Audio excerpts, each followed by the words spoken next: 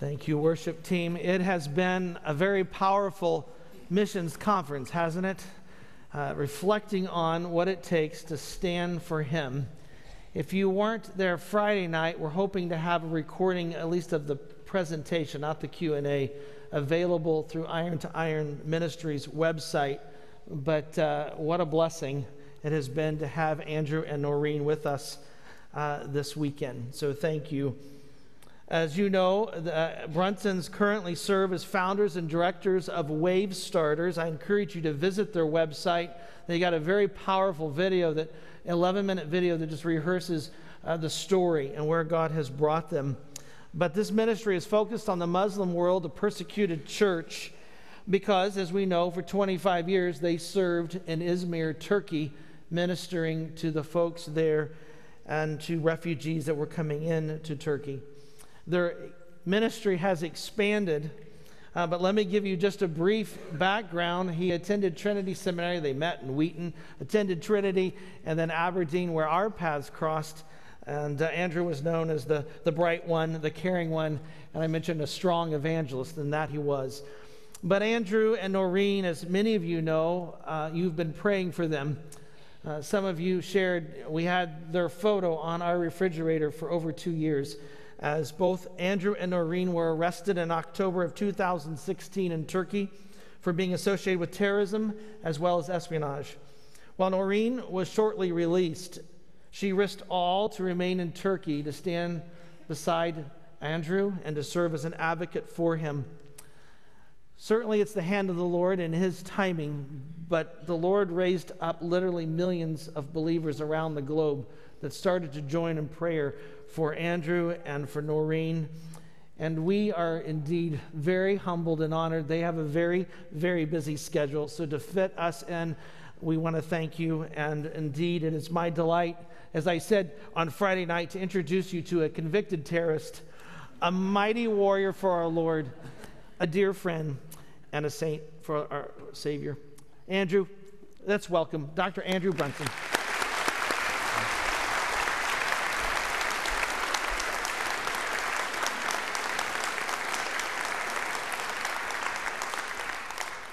I have a cold, and I wasn't feeling very good this morning until I came and I saw those donuts, and now I'm happy.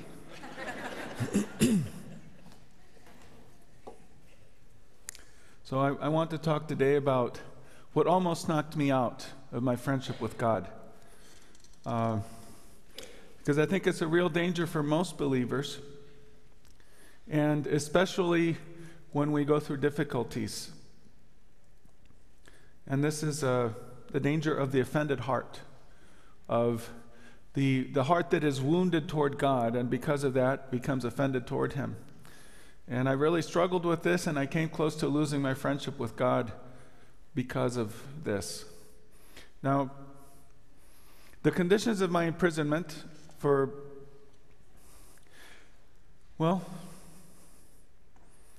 the isolation I felt, the loneliness, the fear that I would never be with my family again, these were very difficult. But I also understood that I was imprisoned because of my faith in Jesus, because of my ministry, and that this was persecution. And I understood this intellectually. I can get my mind around the idea that I'm being persecuted. I don't like it. I'd rather not be persecuted.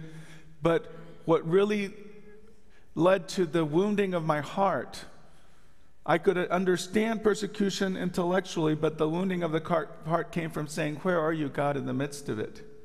I'm suffering for you, Jesus. Where is your presence? Where are signs of your love?" So the reason that I had expectations, I'd read biographies. If you read biographies, I think sometimes people are surprised when I start to speak and they're expecting some very victorious. There were many victories in prison, but a very triumphalist. You know, I was strong.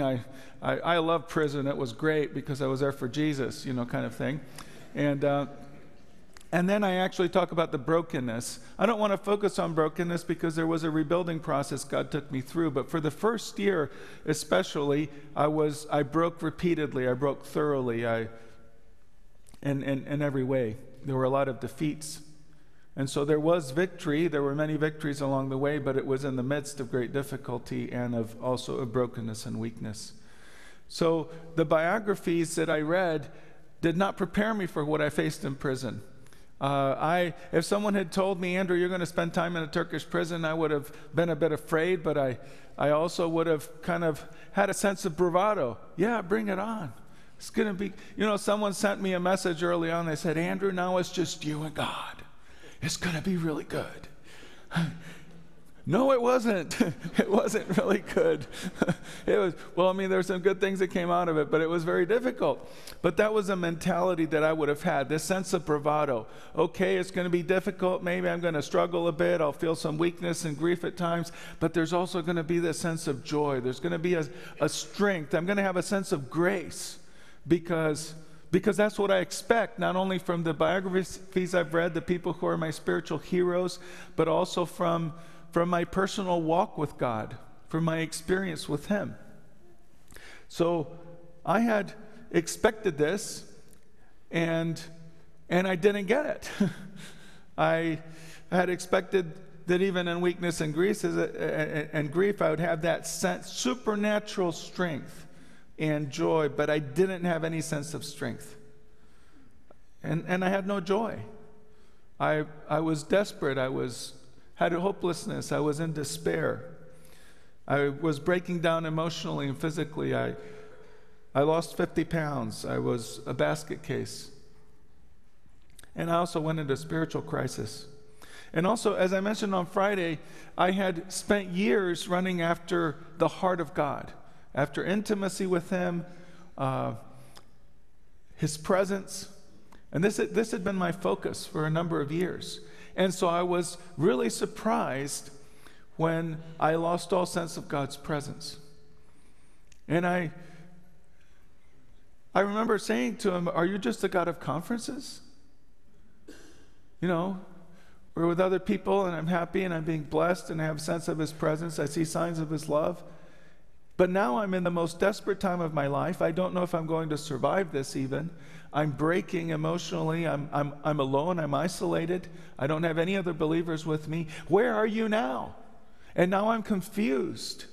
I have a lot of questions, theological questions, and I don't have anyone to correct me when I'm thinking wrongly, and you're not speaking to me. I felt abandoned. I had also taught for years on the Father heart of God, on the kind and gentle Father. And I'm thinking, some of my expectations came because of how God describes Himself in the Bible. He describes Himself as a father, right? And I'm his son.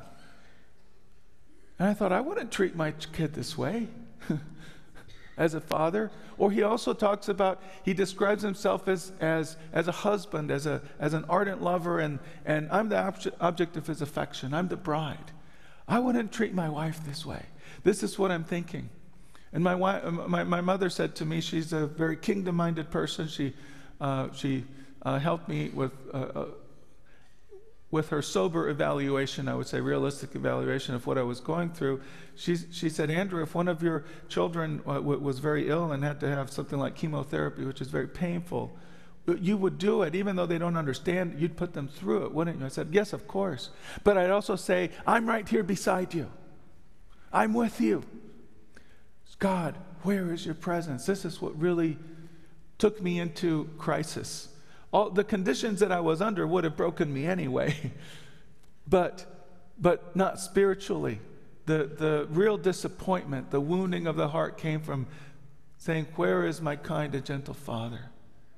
Everything's getting worse and worse and worse. Instead of you intervening, maybe you won't get me out of prison. Maybe, that's just part of being persecuted. But at least let me see signs of your presence and of your love. All the ways that you have shown me your love in the past.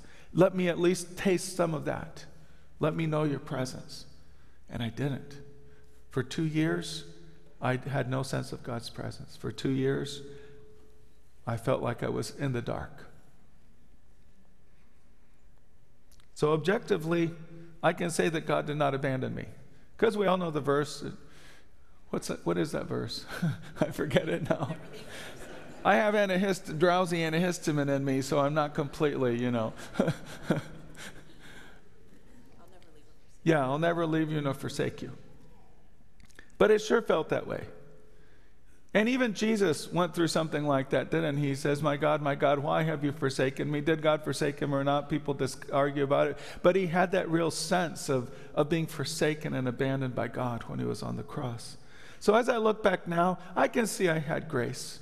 I did. It just was an unfelt grace. Grace took me through. I couldn't have made it without that. But it was less than I expected. It wasn't as strong or empowering as I had hoped it would be. And so my heart was deeply wounded. My expectations of God, he didn't meet my expectations. What came through those biographies and my own walk with him, and even what I expected from my reading of the Bible. And this deep disappointment led to doubts, to anger, to accusation. Maybe you'll find this hard to believe, but it even led me to question God's existence. And this is after I'd seen many Muslims come to Jesus through our ministry. I'd been teaching and preaching for years. I've been following, I put my life on the line in some ways, taking risks in Turkey for God. And now I'm saying, do you really exist?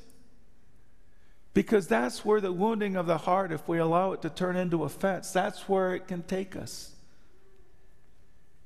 Then I eventually said, well, God, I'm concluding that you must exist because you're the only reason that I'm suffering in prison. So you must exist. Actually, I had to have a discipline where I wrote out several truths that I repeated as a discipline several times a day early on. And the first truth was, God, I believe that you exist and that you're involved in my life. That's what I was reduced to. I had to repeat it and repeat it to myself to stand on that truth. You exist and you're involved in my life. But then I moved on to just accusing him, questioning his character. God, do you really love me? I'm not sure. Because the Bible talks about how God loves so for God so loved the world. I know you love the whole world. I know you collectively. It talks a lot about God's love for Israel, for example. But do you love Andrew Brunson? Do you love me? Because I'm not seeing it. And your faithfulness. Where is your faithfulness? I don't see it.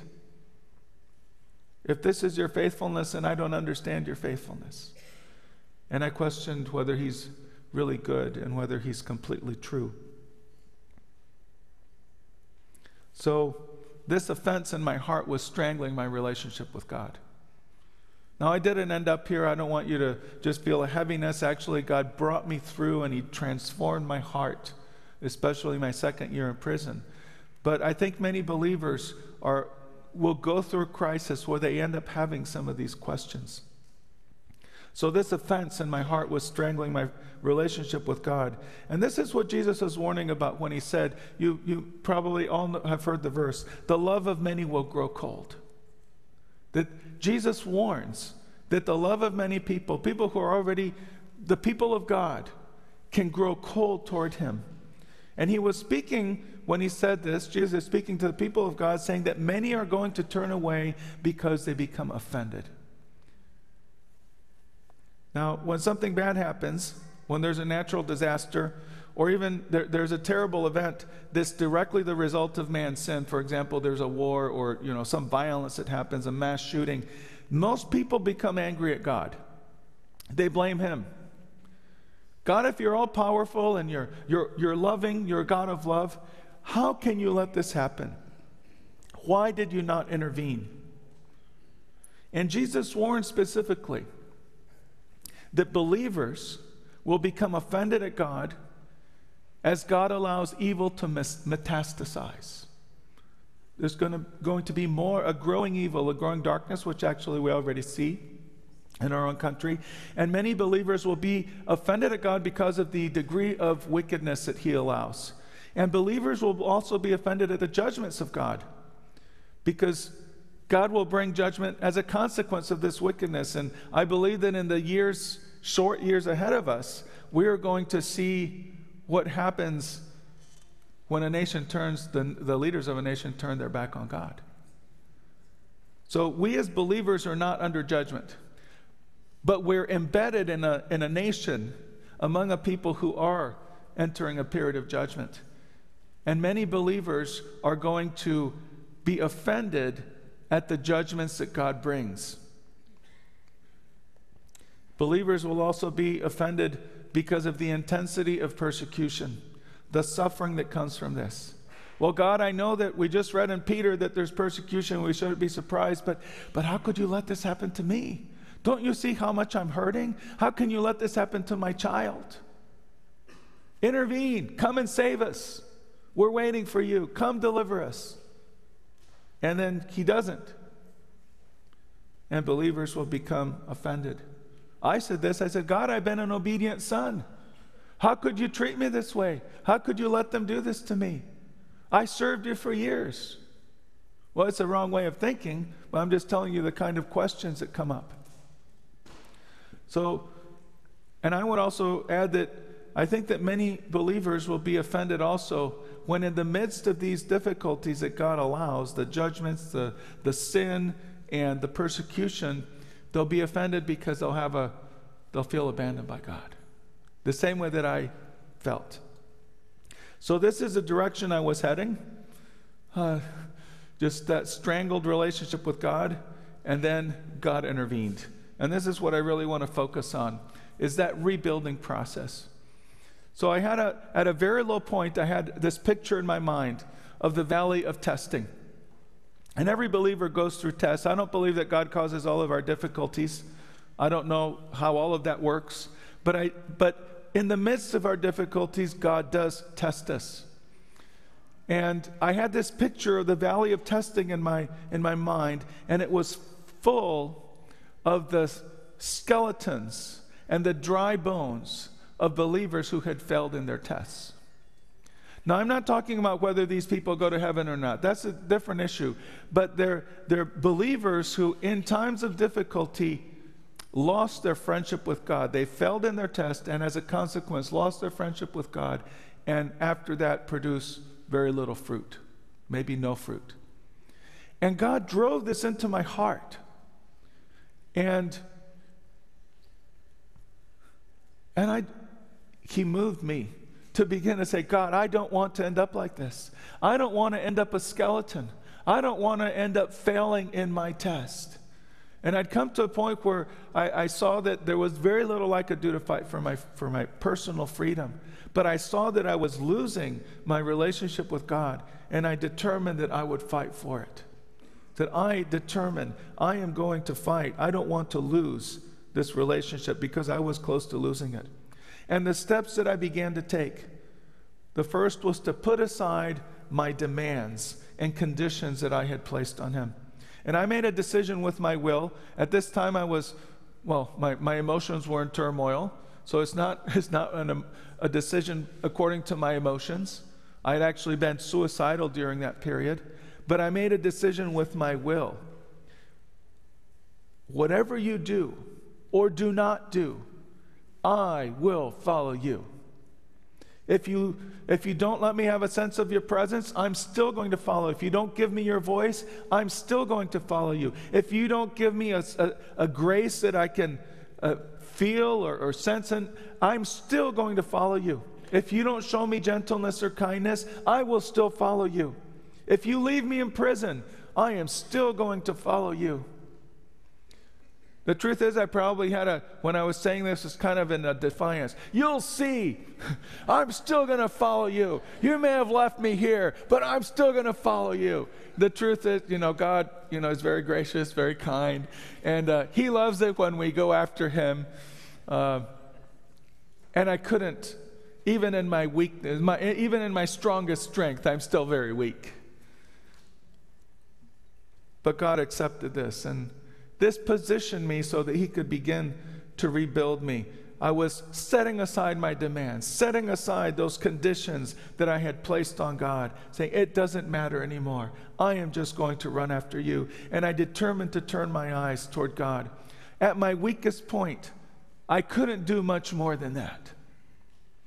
To just turn my eyes toward Him.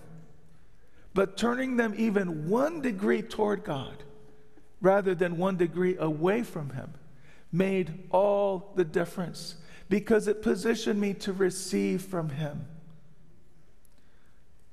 So I had to make this decision again and again. It wasn't a one-time decision. I'm going to turn my eyes toward you rather than away. I choose in my deepest pit, in the darkness, I choose to turn my eyes toward you. It's not one time. It happened again and again, day after day. I had that choice. Do I turn toward Him in my desperation, in my despair, in my fear, or do I, in anger or disappointment or hurt, turn away from Him? But again and again, I turned my eyes toward Him. Again and again. Whether I had doubts or questions, every one of those times I had a choice. And this is something I want to underline for you, because no matter how desperate your situation, no matter how deep the darkness or discouragement or depression that you may be in, you can still make a choice. Even if you're very weak, you can choose to turn your eyes toward Him that 1 degree. You can still do that. And that's so important. It's a choice. And even that 1 degree will make all the difference. Another thing that helped me a great deal was I visualized a lockbox. And this lockbox, had a very high-tech locking mechanisms, because, see, I have a lot of time in prison to think about these things, And, a digital handprint, all these ways to make sure it's securely locked. And I opened that box, and I visualized putting into it my doubts and my questions and my accusation against God. And then I closed that door and I locked it, put my handprint on there, all these high-tech things that I would imagine, and I locked it very securely. And I said, God, you and I are the only two who can access this box, who can open it. And if you want to open this box and you want to deal with my questions and doubts, go ahead. I want you to do it. Go ahead. But as for me, I make a decision with my will. I am not going to open this box. I am not going to entertain these questions and doubts. I'm not going to give them a place in my mind anymore. And here is the key. So I'm saying, God, I don't need answers to have a relationship with you. I don't need answers from you. It's enough for me just to love you. And after that, I had questions and doubts. I still had things come to my mind, but as a discipline, I'd send them to that box. Say, go there. I'm not going to allow this into my mind. And I've determined as a discipline, I am not going to ask questions. I am simply going to love. I'm going to continue to turn toward you and focus on loving you and not give a place to these doubts and questions. And this ended up breaking that stranglehold of doubt and offense in my heart, giving up my rights, as it were, to answers, just giving it up. I don't need it. And I was able then to begin to receive truth again, which I hadn't been able to do. Noreen would come and say something, I'd say, yes, but. Or I'd read something in the Bible and it was like, yes, but. And that stopped when I locked those questions away. Because I came to realize I had been very focused on my questions. But at some point I became aware that God had questions for me. And I was questioning God's love and His faithfulness. And at some point I become aware, actually, I may not understand God's love and faithfulness, but they're not really being put to the test. It's my love. It's my faithfulness that's really being put to the test. So God had questions for me. Andrew, will you continue to love me even when you don't feel or see my love? Will you continue to be faithful to me even when you don't see my faithfulness? So I think there's a truth that God tests His children. And one of those tests is overcoming offense. And I think of John the Baptist. I don't know if you know that David is one of the world experts on John the Baptist. He spent several years and wrote a whole dissertation that. So I'm very careful about what I say about John the Baptist here. But Jesus was performing miracles, the kingdom was coming, and John is sitting in prison. And Jesus had power, but he didn't use it for John. And when Jesus answered John's puzzled question, saying, what's going on here? Jesus said nothing about John's imprisonment. He said nothing about his personal situation. Instead, Jesus' message is, blessed is the one who is not offended by me. And he's warning John. John the Baptist, who's the greatest, Jesus said, the greatest man to have lived up to that time, is in danger of being offended and entering a time of crisis. John, who's one of God's great servants. And so Jesus says, be careful, John, that after coming this far, you don't fail. You don't become offended and turn against. You turn away because of offense. And shortly after this, John was executed. So I think actually God appears very willing to offend. Oh, thank you.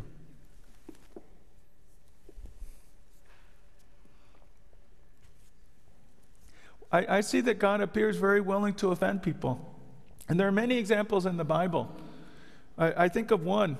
You know, most of Jesus' disciples, they turned away from him. They rejected him after he told them they would have to drink his blood and eat his flesh. And I think it's John 6. And they just left. Everyone left. They were really, really offended at what Jesus said. And you know, Jesus could have gone after them and said, hey guys, wait. You know, I think you didn't understand this completely. You're overreacting. Let me explain it to you a bit more. You know, and he didn't. He didn't go after them. He let them go. And maybe if he'd explained things to them, they wouldn't have, but he didn't. He let the offended leave. And then you have a contrast with this Syrophoenician woman who, you may remember, this woman comes up to him and he basically calls her a dog. Now, I don't know if in Indiana it's offensive to call someone a dog. But in the Middle East it really is. And he basically compares her to a dog, and she says, I don't care. I'll be a dog, but I'm not leaving. And Jesus is so impressed. And because she overcame the offense and just pressed into him, she and her daughter are saved. So the heart response is so critical. It seems that God doesn't go after the offended often. And the right response from the heart is so critical. It seems that God is looking for those who will overcome the offense, who will press through hurt and doubt and confusion. And by doing this, they will prove their devotion and their allegiance to Jesus, that in a sense they're worthy of him. So there are many things that I don't understand, but I have to press through them. I think of Richard Wurmbrand. He's one of my heroes. A Romanian pastor who suffered persecution in communist prisons for 14 years and was tortured there. And one of the things that stood out to me as I read him in prison is he tells of other prisoners who were they were in prison because of their faith in Jesus Christ. He tells of fellow prisoners who went insane. They lost their minds. I could relate to this because I was afraid at times that I was losing my sanity. But how does this fit into our theology of suffering? Because when I first hear this, I don't know what your reaction, my reaction is like, no, this isn't right. Because what about my grace is sufficient for you? Jesus, isn't your grace sufficient so that your servants won't go insane? Or I can do all things through Christ who strengthens me. Or what's that verse? God will never give me more than I can handle. You know that verse? I have never been able to find it personally. But people often, you're obviously much better taught, because most people say, yeah, I know that verse. So I know that God could have given. God's grace is sufficient so that people don't go insane. He could give that grace, but he didn't. And this is how Wurmbrand dealt with it. He said, their insanity is beautiful to God. Why? Because they lost their minds because of their faithful commitment to Jesus Christ. And this means it's a beautiful sacrifice, and it's been made right in heaven. They will carry a tremendous honor throughout eternity because of their sacrifice for Jesus. But it wasn't made right in this world. And this demonstrates the cost of suffering, the human cost of suffering. I thought I was the weakest person in the world. I'm the only person who's, been broken and like this in their faith, because everyone else somehow was stronger. And then after getting out of prison, I heard of Chinese and North Korean believers who were broken in prison the way I was. See, I'd only read about the very strong ones. Maybe the biographies don't tell the whole story, or maybe those people are just really, really strong and made for prison. But for me, I wasn't like that. But I heard about others, Chinese and North Koreans, who broke in prison. We don't really hear their stories. And when they came out, they were still broken. And I've heard about the Chinese leaders who went to prison and were very strong and came out and immediately went back into ministry, which I admire so much. But there are others, pastors, who went to prison and were broken, and they didn't go back into ministry. They were just broken. And part of that is the shame of having broken and not having lived up to those high standards that maybe are unrealistic. And because of their shame and embarrassment, then they separate from the church. So it's not all victory. There's a human cost. I was reading a few months ago, there were some Chinese believers held in a secret prison. After 1 week, they wanted to die, wanted to commit suicide. And my initial reaction is just anger. God, why didn't you give them enough grace so that, after 1 week, they want to kill themselves. Where's your grace? And then I have to shut up and say, I don't ask questions anymore. I just put them in the box. But the thing is that this moves me. And I think we're human. We break. And God allows it. And when it comes to persecution, there are no outcomes that are guaranteed in this life. We don't know what the immediate results will be. And we live with uncertainty. We don't know how, when, or even if our difficulties will end. And this uncertainty really tests the heart. Some people have said to me, Andrew, the main narrative of your imprisonment was your trust in God. You were just trusting God. And I said, I don't really know that I would characterize it that way. Because,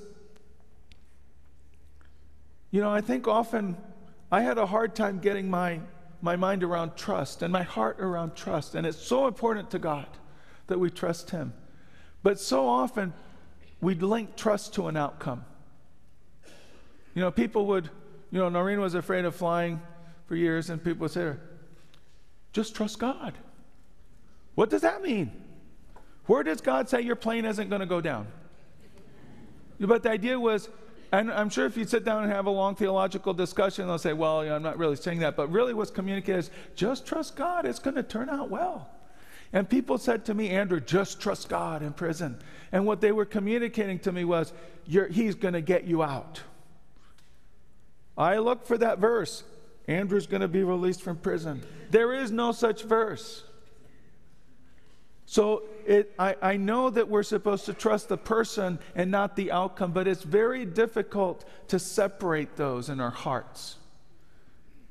And so this is how I began to apply trust in my life and to think about it. That I can say,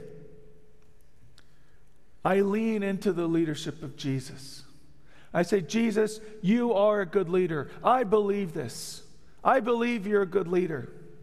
And I don't know what you're going to do with me. I don't know what difficulties you're going to take me through. I don't know what you will allow me to experience. But I can say that you're a good leader. And I'm trusting you to shepherd my heart, to take my heart through these difficulties, and that you will take me through to your kingdom. Again, I don't know what that will look like, but I am leaning into you.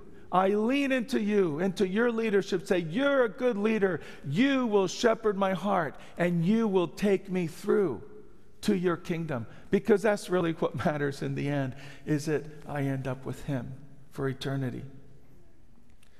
And so I learned to lean into his leadership. That's how I think of trust, how I apply trust in my life now. I don't have to understand. I don't need the answers. I just have to lean into him. Isaiah 50, verse 10 became my theme verse in prison. God is speaking to Israel in exile. And he says, for the one who walks in darkness and has no light, let him trust in the name of the Lord and lean on his God. Now, God could have said, and this is what we probably hear in a lot of our churches is, hey, the light's coming. Light is wonderful. Light, light, light. Just wait for the light. It's coming. God wants you to be in the light. And it's true. But God didn't say that to them. He basically said, guys, you're going to be in the dark for a while.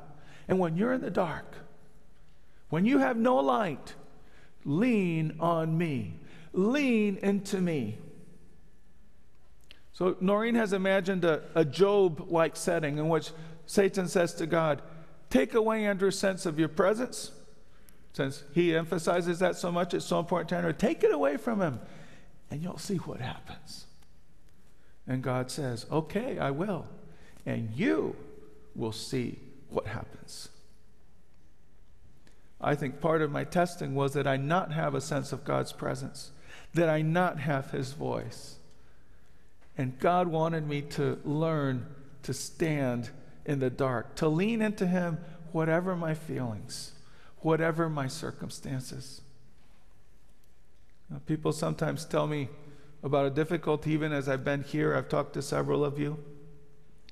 And usually what happens is people start to tell me a difficulty, and then they say, oh, but Andrew, it's nothing like compared to what you went through. Yours was really hard, and now, mine, I'm just, And I say, wait. My tests were enough to knock me out of friendship with God. Your tests are more than enough to knock you out of friendship with God. So our tests are different. I had an intense testing in prison. Your tests are different from mine, but we're tested in the same areas of the heart.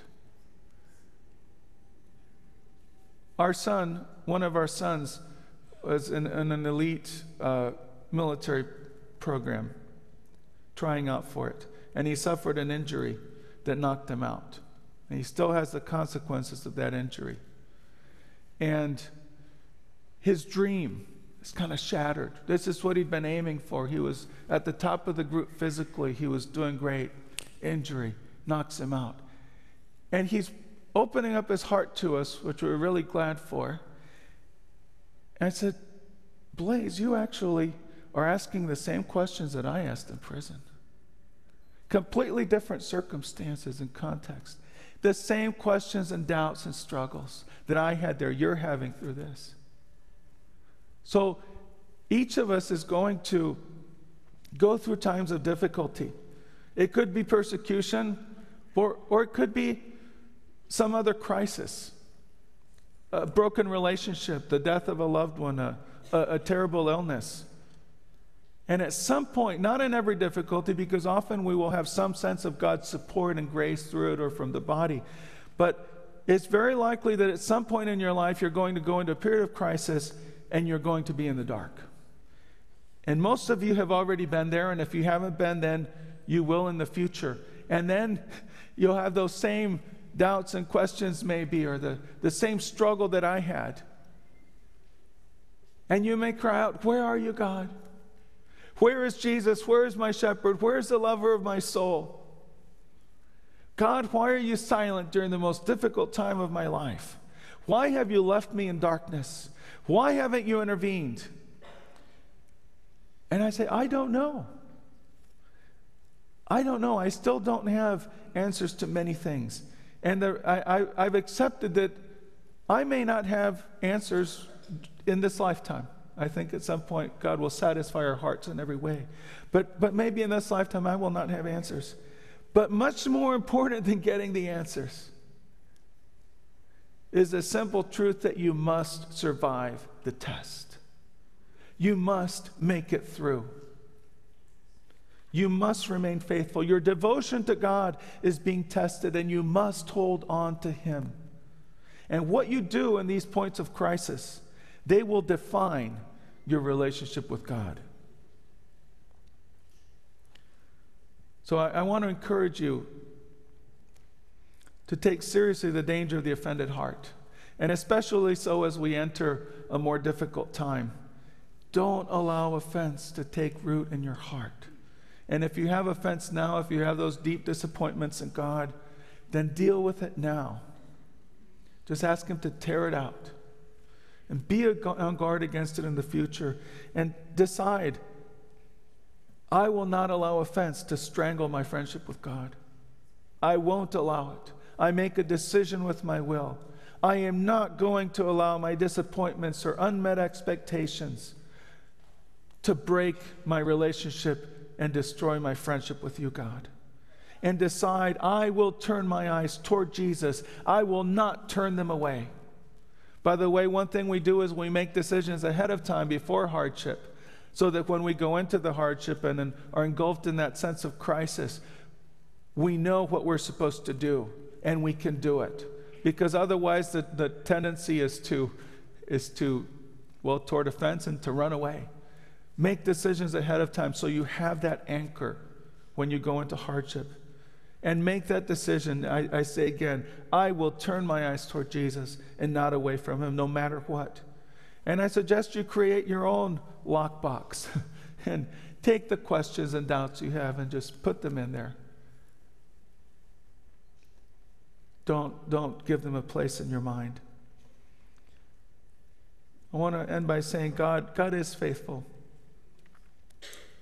But His faithfulness may look different from what we expect.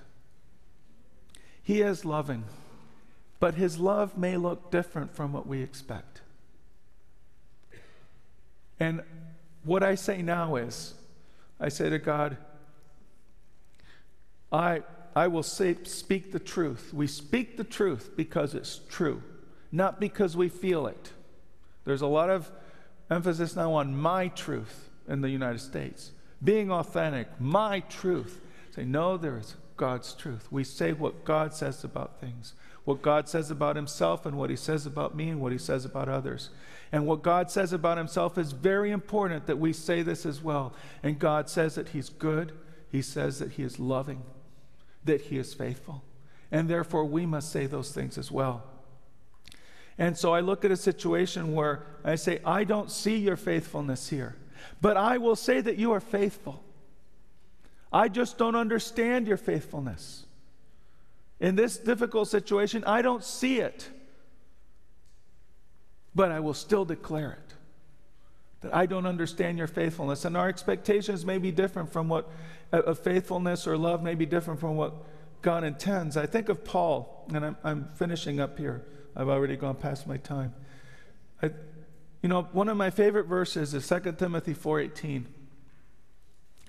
And Paul says, the Lord will rescue me. The Lord will rescue me from every evil deed and bring me safely into His heavenly kingdom. Now, when Paul wrote this, he was in his last imprisonment in a pretty miserable Roman dungeon. And he was expecting to be executed. And he was actually executed shortly after he wrote this.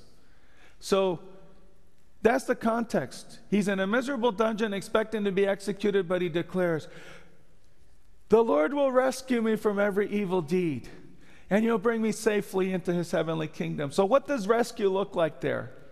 Maybe not what we expect. God will open the prison doors and I'll run out of the dungeon and I'll keep on with my mess. No, he knows he's going to die. Say, Jesus is going to rescue me. He'll take me through. He's going to take me through. I'll just also throw in, Jesus tells his disciples, you know, people are going to hate you. They're going to persecute you. They're going to put some of you in prison, and some of you are going to be killed. But not a hair of your head will be harmed. Well, what does harm look like there? What does it mean? So I want to emphasize, he will shepherd our hearts. He did this with my heart. He took my heart that was broken, wounded, offended, so angry at him, and he brought me through. He shepherded my heart. He protected it. And I'm just filled with love for him. So I'll finish with this. Lean into the leadership of Jesus. Lean into your beloved. When you don't understand, when you're weak, even when you don't see his faithfulness or love, lean into the leadership of Jesus. Lean into your beloved. He is committed to bringing you safely through to his kingdom. Lord, I bless my brothers and sisters in your name.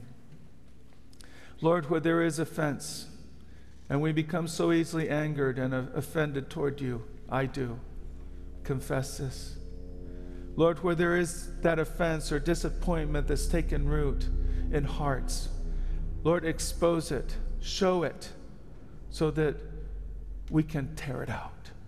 And Holy Spirit, I ask for you in a supernatural work to come and bring healing to hearts that have been wounded. And draw us into that embrace where we lean into you, Jesus. Draw us into this embrace.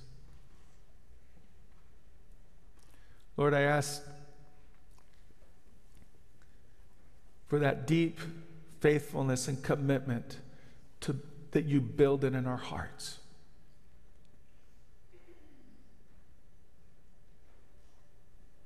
In Jesus' name.